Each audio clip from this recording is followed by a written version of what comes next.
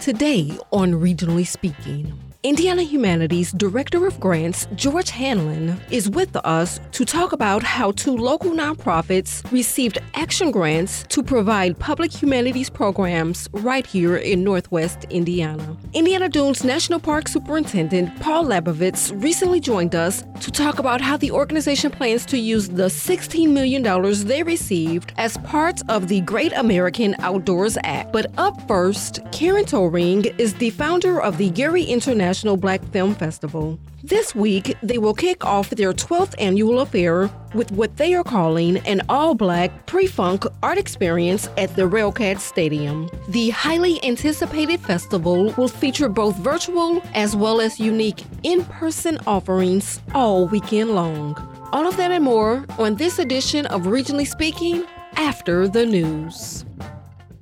The 12th annual Gary International Black Film Festival commences Friday, October 7th with a special opening night red carpet in partnership with the Urban League Young Professionals of Northwest Indiana, featuring a special tribute to Gary golf champion Ann Gregory and a special screening of the film Playing Through.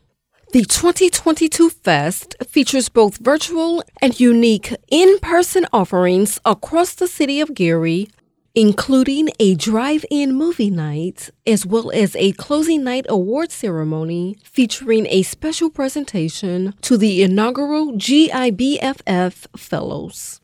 The 12th annual Gary International Black Film Festival stays true to its roots as an international diaspora festival with narrative and documentary films from 9 countries across the Black diaspora.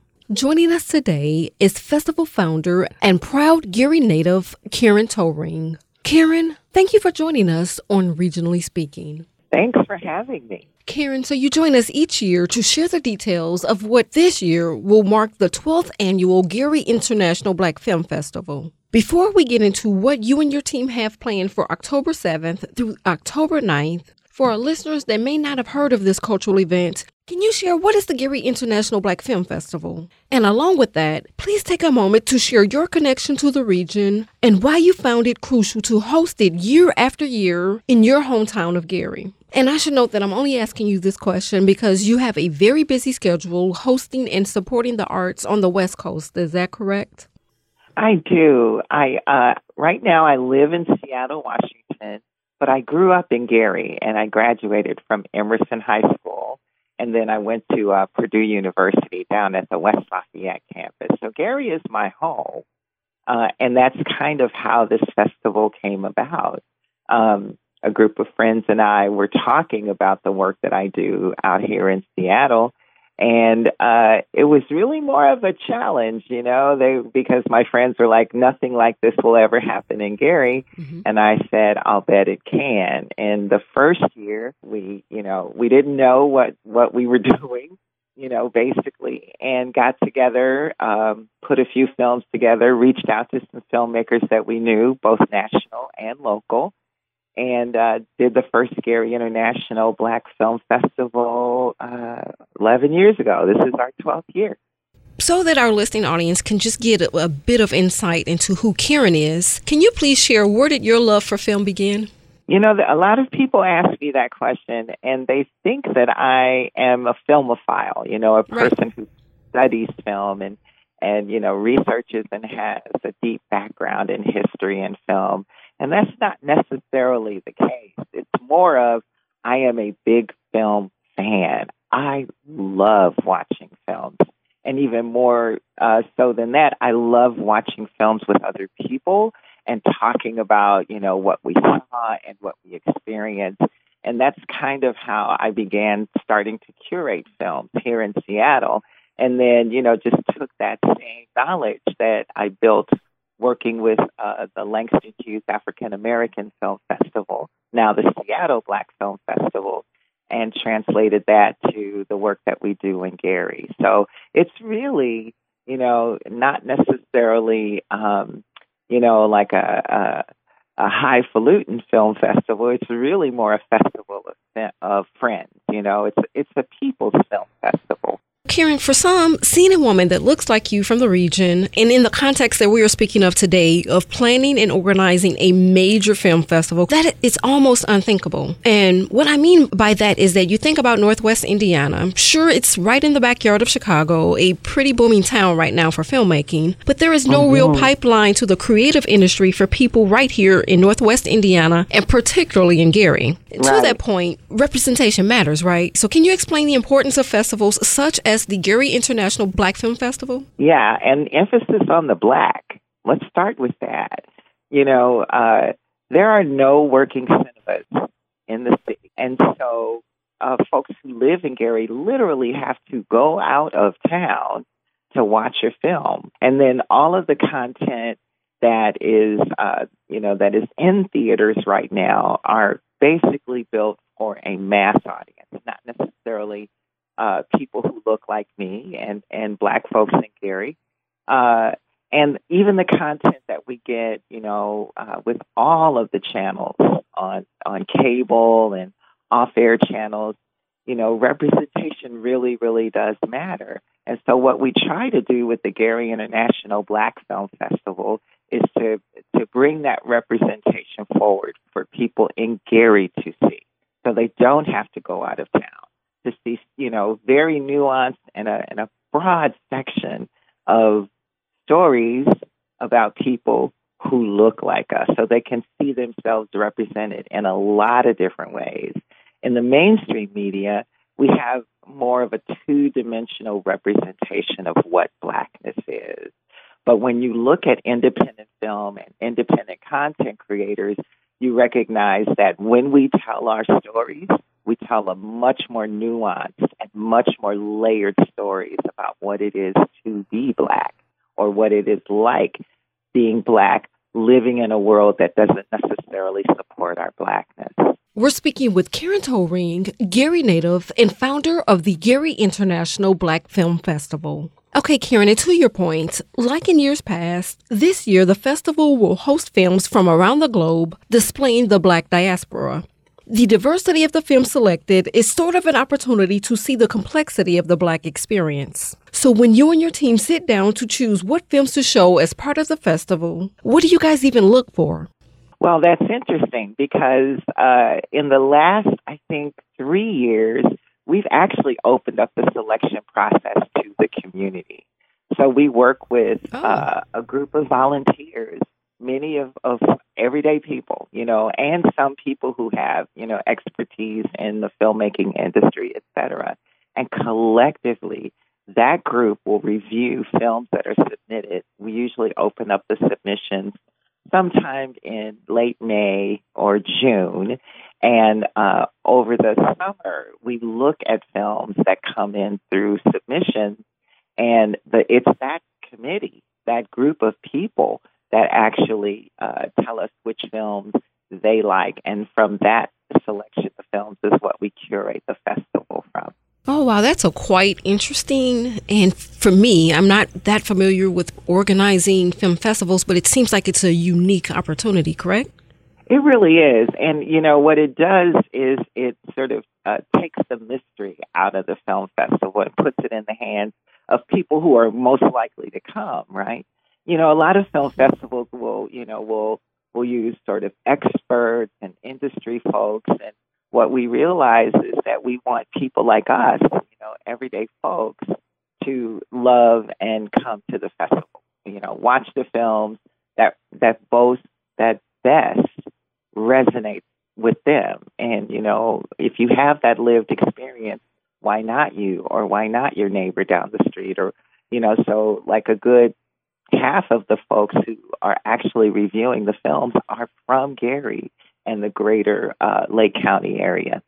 Right. And it seems with this new approach, it seems that it goes back to the original format of watching film with friends, correct? Right. And that's what we want this festival to feel like. The filmmakers also appreciate that because they know that people that are coming to this particular festival are coming for them. They're coming to see films that are made by and about people who look like them. So speaking of the film festival itself, the 12th annual Gary International Black Film Festival, in partnership with the Urban League Young Professionals of Northwest Indiana, will feature a special tribute to Gary golf champion Ann Gregory on Friday, October the 7th, with a red carpet reception and screening. So why don't you go ahead and take a moment and walk us through what the weekend will actually look like? All right, I'm happy to do that. So the film festival actually starts on Thursday the 6th we're having a fun little party over at the Gary South Shore Railcat party deck. Where nice. Folks will be able to experience art from local artists, a DJ, have some little bites, and then we're going to show some snippets of some of the films that they will be able to see. So we're going to have like a pre-funk kickoff party. And during the day on Thursday, people can actually start watching films, because this year, just like last year, we're doing a hybrid film festival. And I think a lot of film festivals are moving to that format permanently. In 2020, when the pandemic hit, film festivals are scrambling because, a film festival is technically an in-person experience. And so a lot of our film festivals went online, and so did we. So 2020, our festival was all online. In 2021, we took a little bit of a risk. We felt like people had, wanted to get out and wanted to, see films in person. And so we did a few films in person and most of the festival hybrid. And that worked out really well. And we learned that we were getting audiences from around the world. And so we've adopted that hybrid format going forward. So this year, everything that you can see in person, you will also be able to see online. And so we'll start off on Thursday with the kickoff party at the Railcat Stadium. On Friday, we'll have the traditional red carpet experience where you can come in, walk the red carpet. We'll have a very special exhibit for Ann Gregory, who's featured in our opening night film. It's called Playing Through. On Saturday, we kick off the day with virtual films that you can watch at home. And then we want you to come down to Indiana University at Savannah Hall in the Berglund Auditorium, where we will be showing a film called We're Still Here, which is about a documentary about Puerto Rico after Hurricane Maria. And then following that, we'll have a special presentation at 1 o'clock of our Real Rundown Fellows. This is our first inaugural fellowship that we did with Deon Taylor and his company, Hidden Empire. Deon Taylor is also one of Gary's own, and he has a lot of films that you've probably seen, like Meet the Blacks, Supremacy, Traffic, and a whole bunch of films. And Saturday is also Deon Taylor Day, so folks can online watch our Deonathon. So that's 3 of Deon's movies that you can get for the price of 1. And then Saturday night, we have a drive-in theater on the campus of Indiana University. We did it last year. People loved it. And we'll be doing that again Saturday night at 6 o'clock. And we'll be showing this incredible film starring Saul Williams called Aquila's Escape. And then on Sunday, we start again with virtual films. And then we have some in-person films. I think we have on Sunday we have a film called It's Different in Chicago. That may be Saturday. So check the schedule to make sure. And then we have panels that are happening on Sunday. But the big thing that's happening on Sunday is our awards ceremony. So it's packed. So I say put your sneakers on. Yeah. Because either you're going to, sit at home and enjoy all of the content that we have online, or you can come down to Indiana University Northwest and watch it in person, which is my preference. I love watching films with other folks. Right, because you can kind of high-five each other or cry together. And be like, girl, did you see that? Right. Did you do what I thought he did? Yeah. Absolutely. It just makes the movie watching experience so much more exciting, at least for me. So for a lot of the filmmakers whose body of work will be highlighted throughout this weekend, it is their first film and or it will be the first time their work will be shown on this scale. I guess you can even submit that it is a pat on the back and probably that little extra push that they need to continue to master their craft. Would you agree? And have you had any feedback from filmmakers of past festivals? Oh, yeah. We get feedback from filmmakers all the time. And for the ones who are emerging and this is their first time, screening at a festival, this is, their chance to get real and authentic feedback from the audiences. And many of the filmmakers that have been at the Gary International Black Film Festival have gone on to bigger and better things. And we love to tell the story about the very first film. I was going to ask you. Let's hear. I was going to ask you. Go ahead. Yes. We love telling that story, right? Mm-hmm. The very first film that we showed at the Gary International Filmmaker was by a little-known filmmaker. This was I think her second film called the name of the film was I Will Follow, and the name of the filmmaker is Ava DuVernay.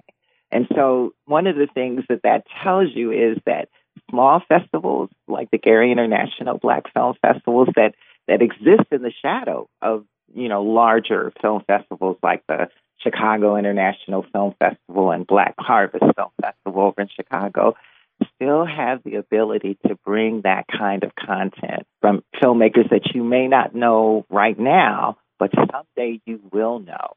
And we have a lot of those stories from the 12 years of the filmmaking that we've done. Yeah, absolutely. And I think that is a testament to the hard work that you and your team do. So, and I always like to ask you to share that story because it's an exciting, awesome story. Honestly, we don't even know. Take this film that we're playing opening night, playing through. The filmmaker submitted it with very little fanfare. And when we watched it, we were like, oh, my goodness, this is a film about somebody from Gary that none of us knew about. Wow. And Anne Gregory broke all kinds of records and broke the color barrier at Gleason Park even. Yeah. And, we grew up in Gary and had no idea that she existed. So we never know what's going to come to the festival, and we never know who's going to come to the festival. And, we never know what their trajectory after the film festival is going to be. So, I just tell people stay tuned because you are going to see somebody you saw in Gary on Film Festival weekend, you will see in Hollywood someday. That I can guarantee you. Karen, in the time that we have left, you touched on this earlier, that like in the previous 2 years since the pandemic, the festival will continue to offer both in-person as well as virtual opportunities to participate as well as support these emerging artists. The festival will play host to dozens of films, panels, and live stream events, as you shared, as well as the opportunity for in-person screenings and sort of kind of high-fiving your seatmate as well. Can you provide the details on how to purchase tickets for the 12th Annual Gary International Black Film Festival? The simple way is to just go to GaryBlackFilmFest.org. From there, you can either buy a full festival pass, an opening night ticket, see the schedule, and all of that is a click away. Now, for the in-person events, you can buy tickets either online or you can buy tickets at the door for those events. But if you want to buy a pass for the whole festival, you can do that and see both the in-person and the virtual films at your leisure. We also have a virtual pass for folks that just want to see all of the virtual films. So, there are a lot of options, and you can find all of those options at GaryBlackFilmFest.org. Karen, I know that you do not do the work you do putting on the Gary International Black Film Festival for the accolades, for the honor, or recognition, rather for the love of film, but also for providing a platform for emerging artists. But most importantly, you do it for the love of your hometown of Gary. So we thank you so much for joining us on Regionally Speaking. Oh, thank you so much. It's always a pleasure to come and share with y'all, and y'all are always so gracious, and we appreciate it. Karen Toring is a Gary native and the founder of the Gary International Black Film Festival. For more information, you can visit www.garyblackfilmfest.com. For Lakeshore Public Radio, I'm Dee Dotson. Humanities organizations are the heart and soul of the Hoosier State. Indiana Humanities recently awarded 15 nonprofits with more than $67,000 in grants, and 2 local nonprofits are grants recipients. Projects supported with the Indiana Humanities grants include a reading and discussion program that engages Northwest Indiana audiences in the story of civil rights pioneer Claudette Colvin, as well as a monthly discussion led by a guest speaker that sheds light on the region's rich cultural and environmental history. Joining us today to talk about the grants is George Hamlin, the Director of Grants for Indiana Humanities. George, thank you for joining us on Regionally Speaking. It's my pleasure, Dee. Thanks for having me. So, George, more than a dozen museums and libraries, as well as other organizations throughout the Hoosier State, have received grants from Indiana Humanities to provide public humanities programs in their communities, including right here in Northwest Indiana. But before we talk about how these grants will benefit the community members right here in the region, please take a moment to share with our listening audience that may be unfamiliar with your organization, what is Indiana Humanities? I am glad to do that, Dee. Indiana Humanities is a nonprofit organization. We're headquartered in Indianapolis, but we serve the entire state of Indiana, and we're celebrating our 50th anniversary this year, so it's sort of a monumental year for us. Our goal is to promote humanities across the state of Indiana, subjects like history and literature and archaeology and languages and philosophy, and to make sure that Hoosiers across the state have access to humanities programming and that they use the humanities to think, to read, and to talk, which is our core mission, to encourage Hoosiers to think, read, and talk through the humanities. We do that in a couple of ways. We have a programming team here in Indianapolis that designs and develops and implements programs that we put on all across the state. For example, we recently hosted a film festival celebrating Indiana waterways, and we had a screening up in Gary in the Miller Beach section. I had a great turnout for that. And we do other programs like that all across the state. And then another way that we get our humanities programming around the state is to offer grants. We're a staff of 12, and we're serving 6.8 million Hoosiers. So it's really hard for us to be everywhere and to reach everyone.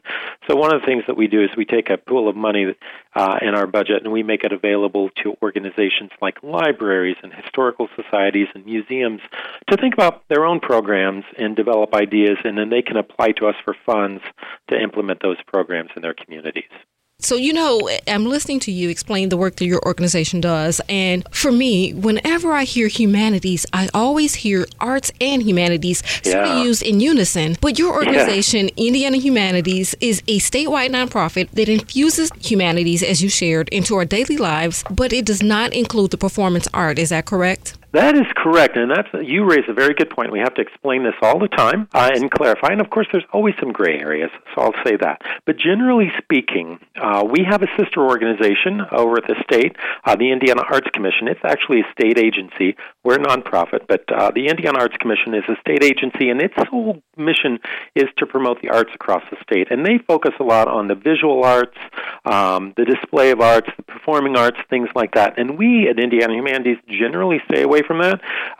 We focus on other cultural topics, again, like history and literature and archaeology and philosophy and ethics. So we try to avoid stepping into the arts realm, although, again, there's a lot of gray areas. We do focus on sometimes art history and art theory and art criticism. We consider those to be the humanities. I always say to people, if you're putting on a production of, say, Hamlet, we're not going to support the production, but if you want to bring in a scholar to talk about the themes of Hamlet and help lead a post-production discussion, that's something that would fall into the realm of the humanities. But you're absolutely correct, Dee, that generally speaking, we don't provide funding or support for arts programming. So we're speaking about funding, and we're speaking specifically today for the purpose of our conversation. We're going to be speaking about grants that your organization provides. So Indiana Humanities recently awarded 2 local organizations with action grants. And before we talk about those organizations, can you for a moment explain what are action grants, and then tell us about the local organizations that received those grants? Sure. And I'll talk briefly about our grants program as a whole. So we offer a number of different grants, about 5 or 6 different grants, depending on the year and what funding we have available. And some of those grants are our action grants, which is, I call that our catch-all grant. It's really the most versatile grant. It offers up to $3,000 for any type of humanities programming. It could be exhibits or author talks or things like that. There's really not a whole, other than making sure that it goes to public humanities programming, there's not a whole lot of stipulation around the content. You can really come up with a creative range of ideas and propose to us. That is a grant that we get out. We have the biggest pool of funds for that action grant, and the goal is to get that out around across the state. I will also point out, just so your listeners know, we do have some other more specific grants. For example, we have a grant that's really, the goal is to use the humanities as a way to have conversations around race and ethnicity and some of the issues that we still deal with in our society around race and ethnicity. We also have another grant that's specifically for promoting historic structures in the state, and especially the need to preserve them and protect them. So we have a number of grants, some of them with specific topics that they go toward. But the action grant is, as I mentioned, our most versatile grant. It's our most popular grant.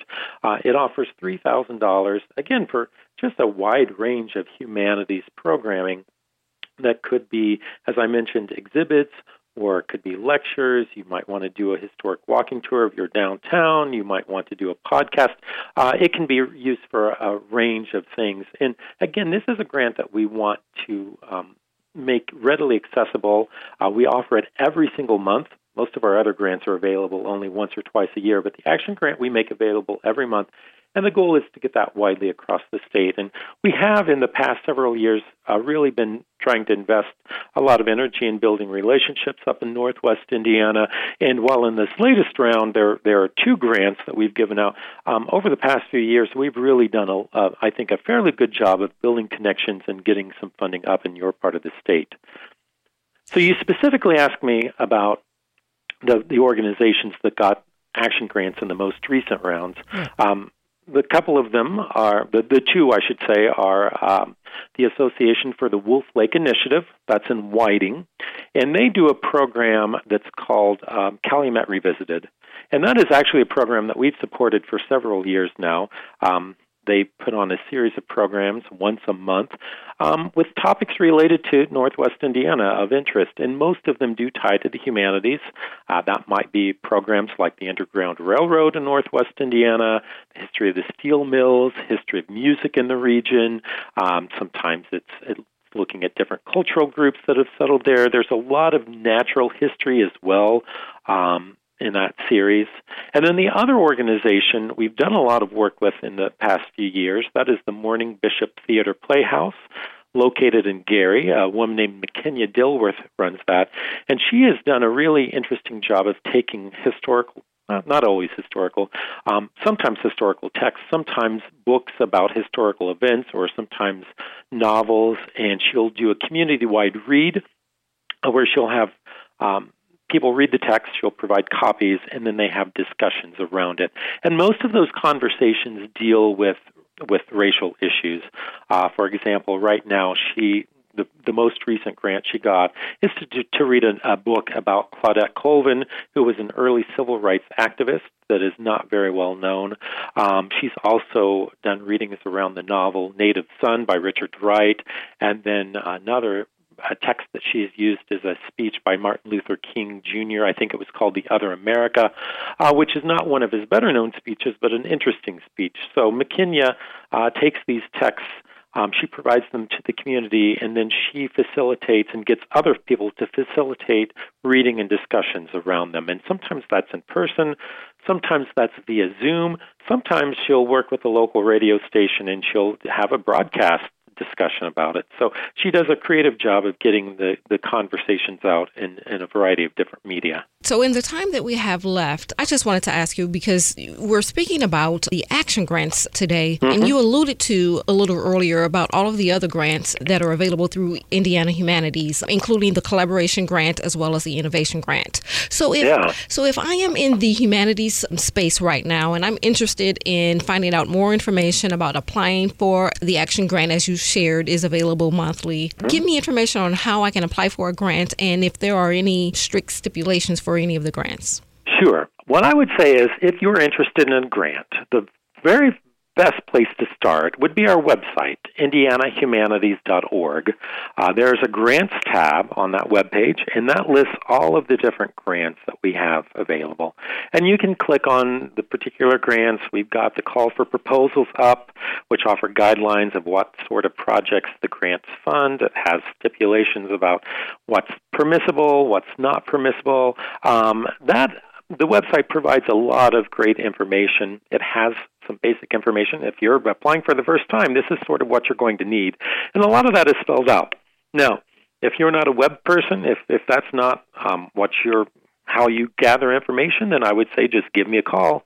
I'm always glad to talk to people and discuss over the phone with them. But I think you also asked me, what sort of things are allowed and what are not permitted with the grants. And I will say across the board, all of the programs that we support have to be public programs, so they have to be open to the public at large. It can't be for an exclusive group. So, if you're a private country club and you have a members-only event, that would not be eligible for programming. It has to be open to the public at large. We do make exceptions for schools and prisons and things like that, but generally speaking, the program that you seek funding for has to be open to the public.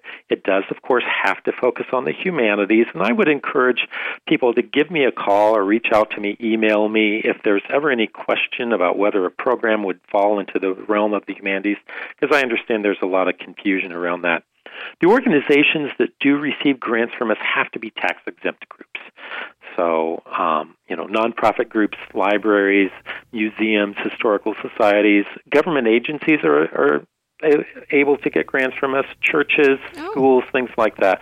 You just have to be tax-exempt. Generally speaking, we don't have grants available for individuals or for-profit entities, although I will say that on occasion, we do offer a research grant, and we actually have implemented a research grant recently called the Wilma Gibbs Moore Fellowship that funds research in African American humanities topics, and we do provide that to individual researchers. But that's the exception with the research grants. But generally speaking, the rest of our grants have to go to tax-exempt groups. Indiana Humanities connects people, opens minds, and enriches lives by creating and facilitating programs that encourage Hoosiers to think, read, and talk. You can find out more by visiting www.indianahumanities.org. George Hamlin is the Director of Grants. George, thank you for joining us on Regionally Speaking, sharing all of the information about Indiana Humanities.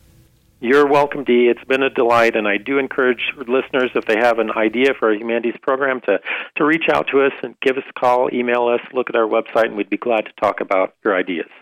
Between them, the Indiana Dunes State Park and the Indiana Dunes National Park bring in 5 million visitors annually, and that's just as many visitors as Yellowstone National Park. Congress passed and former U.S. President Donald Trump signed the bipartisan Great American Outdoors Act in the summer of 2020. The law guaranteed full and permanent funding for the Land and Water Conservation Fund, but it also directed billions toward deferred maintenance needs on public lands. Now, an infusion of $16 million from the Great American Outdoors Act will allow for investment in historical structures at the region's national park. Joining us today to talk about what this effort will mean for not only the park's visitors, but also the preservation of natural resources is Paul Labovitz, Superintendent for the Indiana Dunes National Park. Paul, thank you for joining us on Regionally Speaking. I appreciate your interest.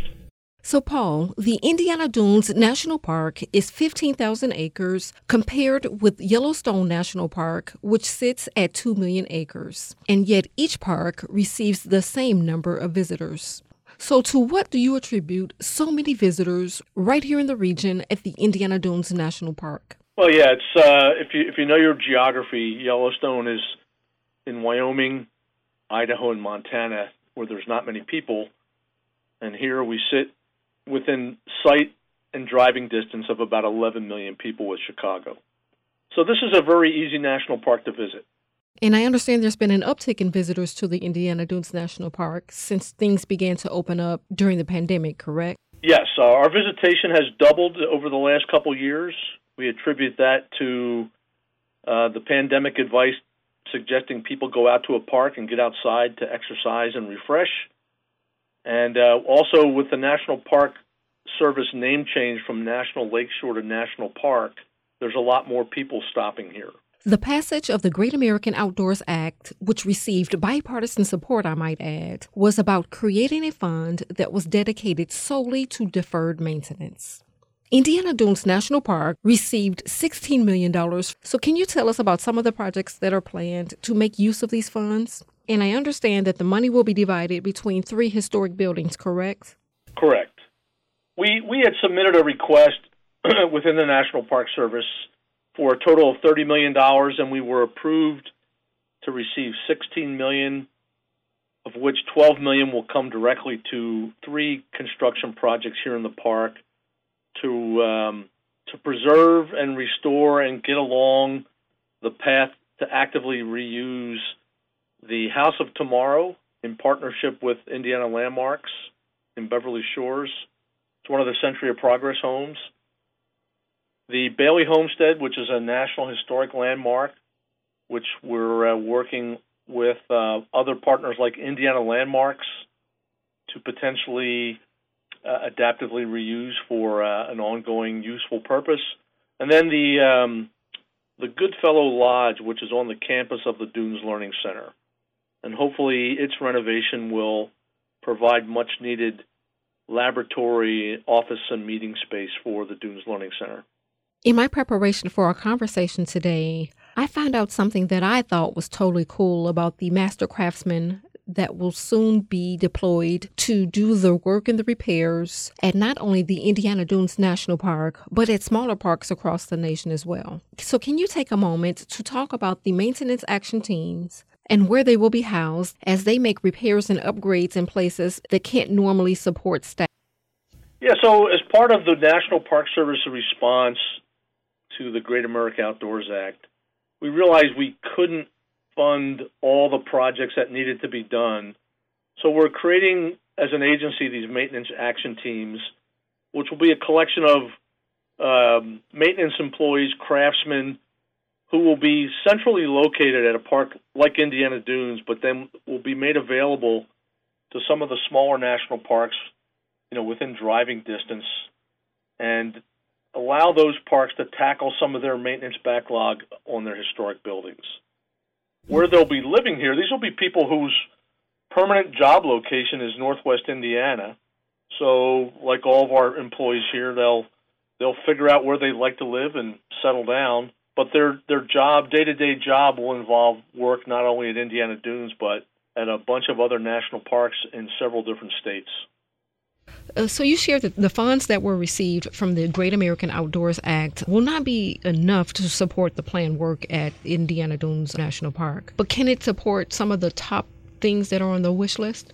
Yeah, we had originally submitted, I think, upwards of over 8 buildings for that original $30 million project, and we had to pare the project down when the funding that we requested was not fully received. But we're confident that over the years, as we're successful with those 3 buildings, that either through additional Great America Outdoors Act funding or other fund sources, we'll be able to ultimately get the work done. We're speaking with Paul Labovitz, Superintendent, Indiana Dunes National Park. So, Paul, up until recently, there's never been a fee to enter the park, but at the beginning of the spring season, the Indiana Dunes National Park instituted a park entry fee. So first, how has it gone in terms of visitors paying the entry fee? And then to that point, what are the funds actually used for? Sure, that's a good question. This is the first year of a new entry fee. We've collected as of right now, just over $1.5 million. And our mandate for entry fee revenue is that we're required to spend 55% of that on our maintenance backlog. So some of this work that we're not able to get done with Great American Outdoors Act funding, we'll be able to do with some of the entry fee money. The compliance with the entry fee has been, I think it's been good. We have not really enforced it as rigorously as you might think, but we're giving our visitors this year as a transition year to get used to the change of having to have an entry fee. And I think most folks have complied, and I think we're actually talking about getting the word out that the 2022 recreation season is about over, and we've been pretty laid back about making sure you've complied with the new entry fee, but expect that next year that we'll be a little more serious about requiring that. The Great American Outdoors Act funding has allowed land management agencies to begin to address the country's more than $25 billion in deferred maintenance backlog across all national parks. And while the $16 million earmarked for the Indiana Dunes National Park sounds like a lot, it seems like there are so many construction and revitalization projects that need to be done. And you alluded to earlier that the $16 million, while it is a lot of money, that it won't cover everything on that wish list. So I just have to ask you, what are some of those other Indiana Dunes National Park wish list projects? Yeah, we're trying to complete the unfinished sections of what's called the Marquette Greenway, which is a bike trail that will connect Michigan and Illinois through northwest Indiana. We're trying to implement some other transportation enhancements. We're about to release a website that will show you real-time parking lot availability at all of our beach parking lots so that visitors can better plan their trips here. We're working with several of our partner communities on planning and building what we call complete streets concepts, which means a bicycle and pedestrian facility that parallels some of the beach access roads and trail access roads. And we're starting out at Porter Beach and the Coles Bog Trail. We have a lot of, we're working with the rideshare companies on places where people can park a car and Uber or Lyft into the park. There's just a whole lot of transportation and congestion management things we're trying so that the visitor has a better experience when they come here. They have more tools to plan a trip, and when they get here, they can maximize their time enjoying the park rather than waiting for a parking space. And finally, Paul, the Great American Outdoors Act ensures more people have access to nature because, after all, our nation's public lands are for everyone. So in the time that we have left, let's talk about how the work that will be done will make for a better fit for the needs of the 21st century, as you just alluded to. We are located in a very busy part of the world, and we get a large number of visitors in a relatively small acreage. And so our challenges are always moving people around in a way that's sensitive to the important resources and also provides people with good, well thought out and safe access to the park facilities. How can our listeners find out more information about the maintenance projects that are planned at the Indiana Dunes National Park? Our park website is really the best place to start when you think about information about the park, and that's nps.gov/INDU.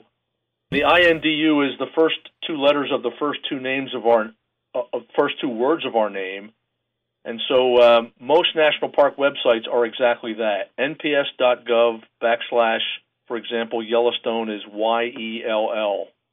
Sleeping Bear Dunes is SLBE. And it's a really neat little convention where you could go to nps.gov and then visit any national park in the system that way. Paul Labovitz is superintendent for the Indiana Dunes National Park. Paul, thank you so much for joining us on Regionally Speaking. No, thanks, Steve. Anytime you have questions, give us a call.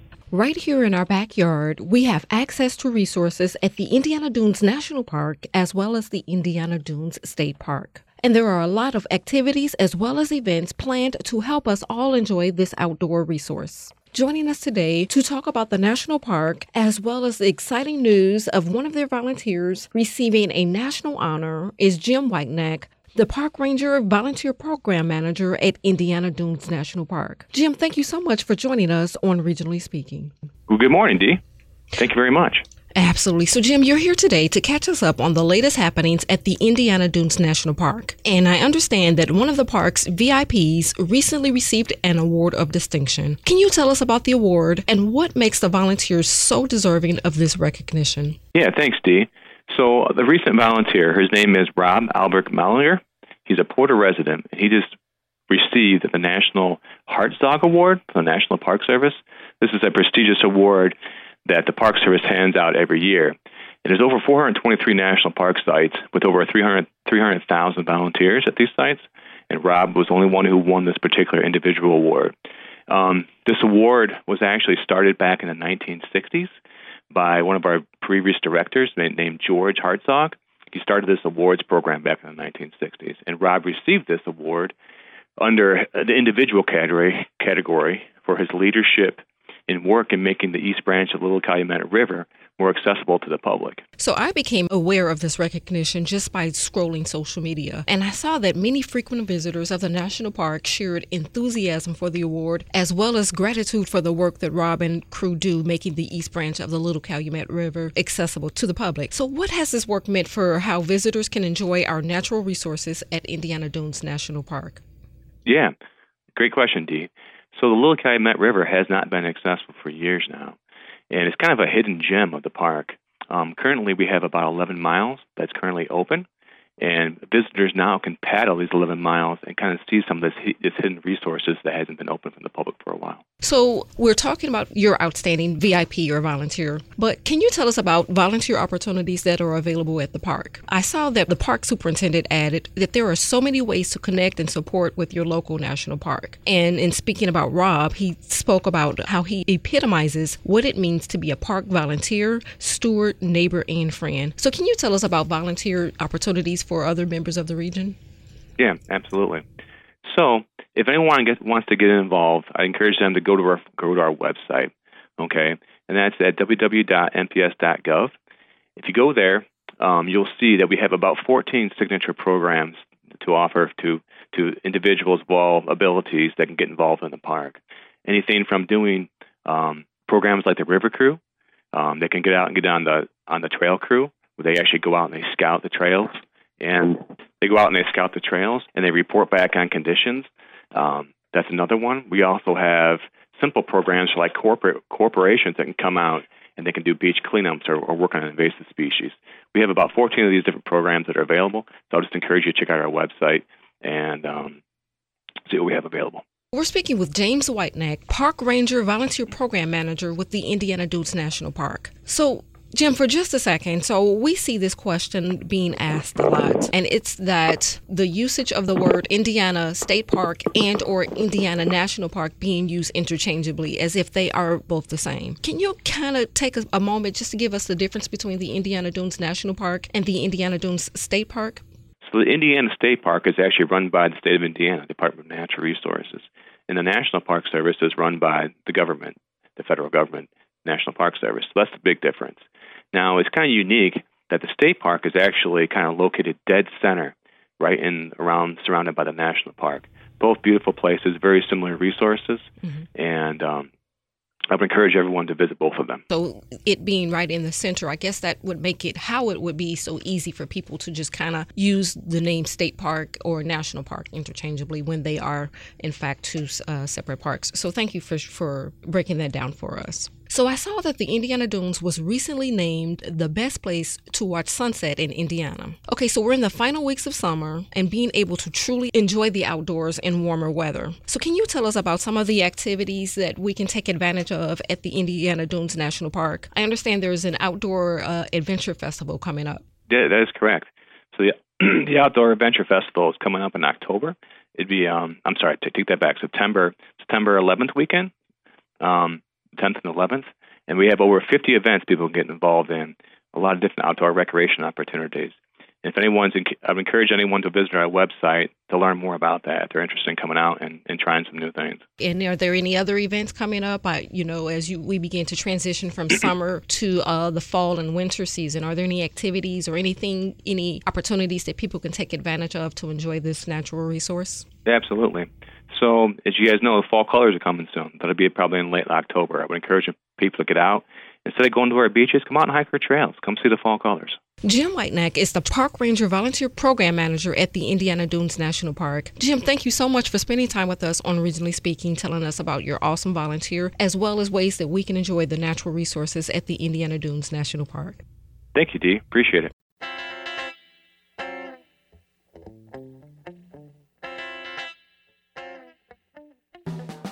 And that's it for Regionally Speaking for today. Thanks to our guests from the Gary International Black Film Festival, Karen Toring, from the Indiana Dunes National Park, Paul Labovitz, and from Indiana Humanities, the Director of Grants, George Hanlon. And we'll be back with you tomorrow.